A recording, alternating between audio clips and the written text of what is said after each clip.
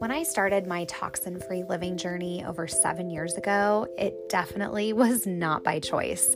I was pregnant with my first child, and I wanted to have as healthy of a pregnancy as I possibly could. And once I started down that rabbit hole of realizing how toxic nail polish was, or the fact that my produce contained pesticides, I just could not stop learning. So every single day since then, I have thirst for more and more knowledge.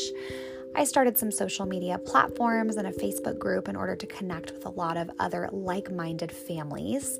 And over time, I have made so many swaps and changes in my life. So here I am starting a podcast, hoping to inspire and reach more families to create more change. I hope you will follow me along for the ride and enjoy your own toxin-free journey.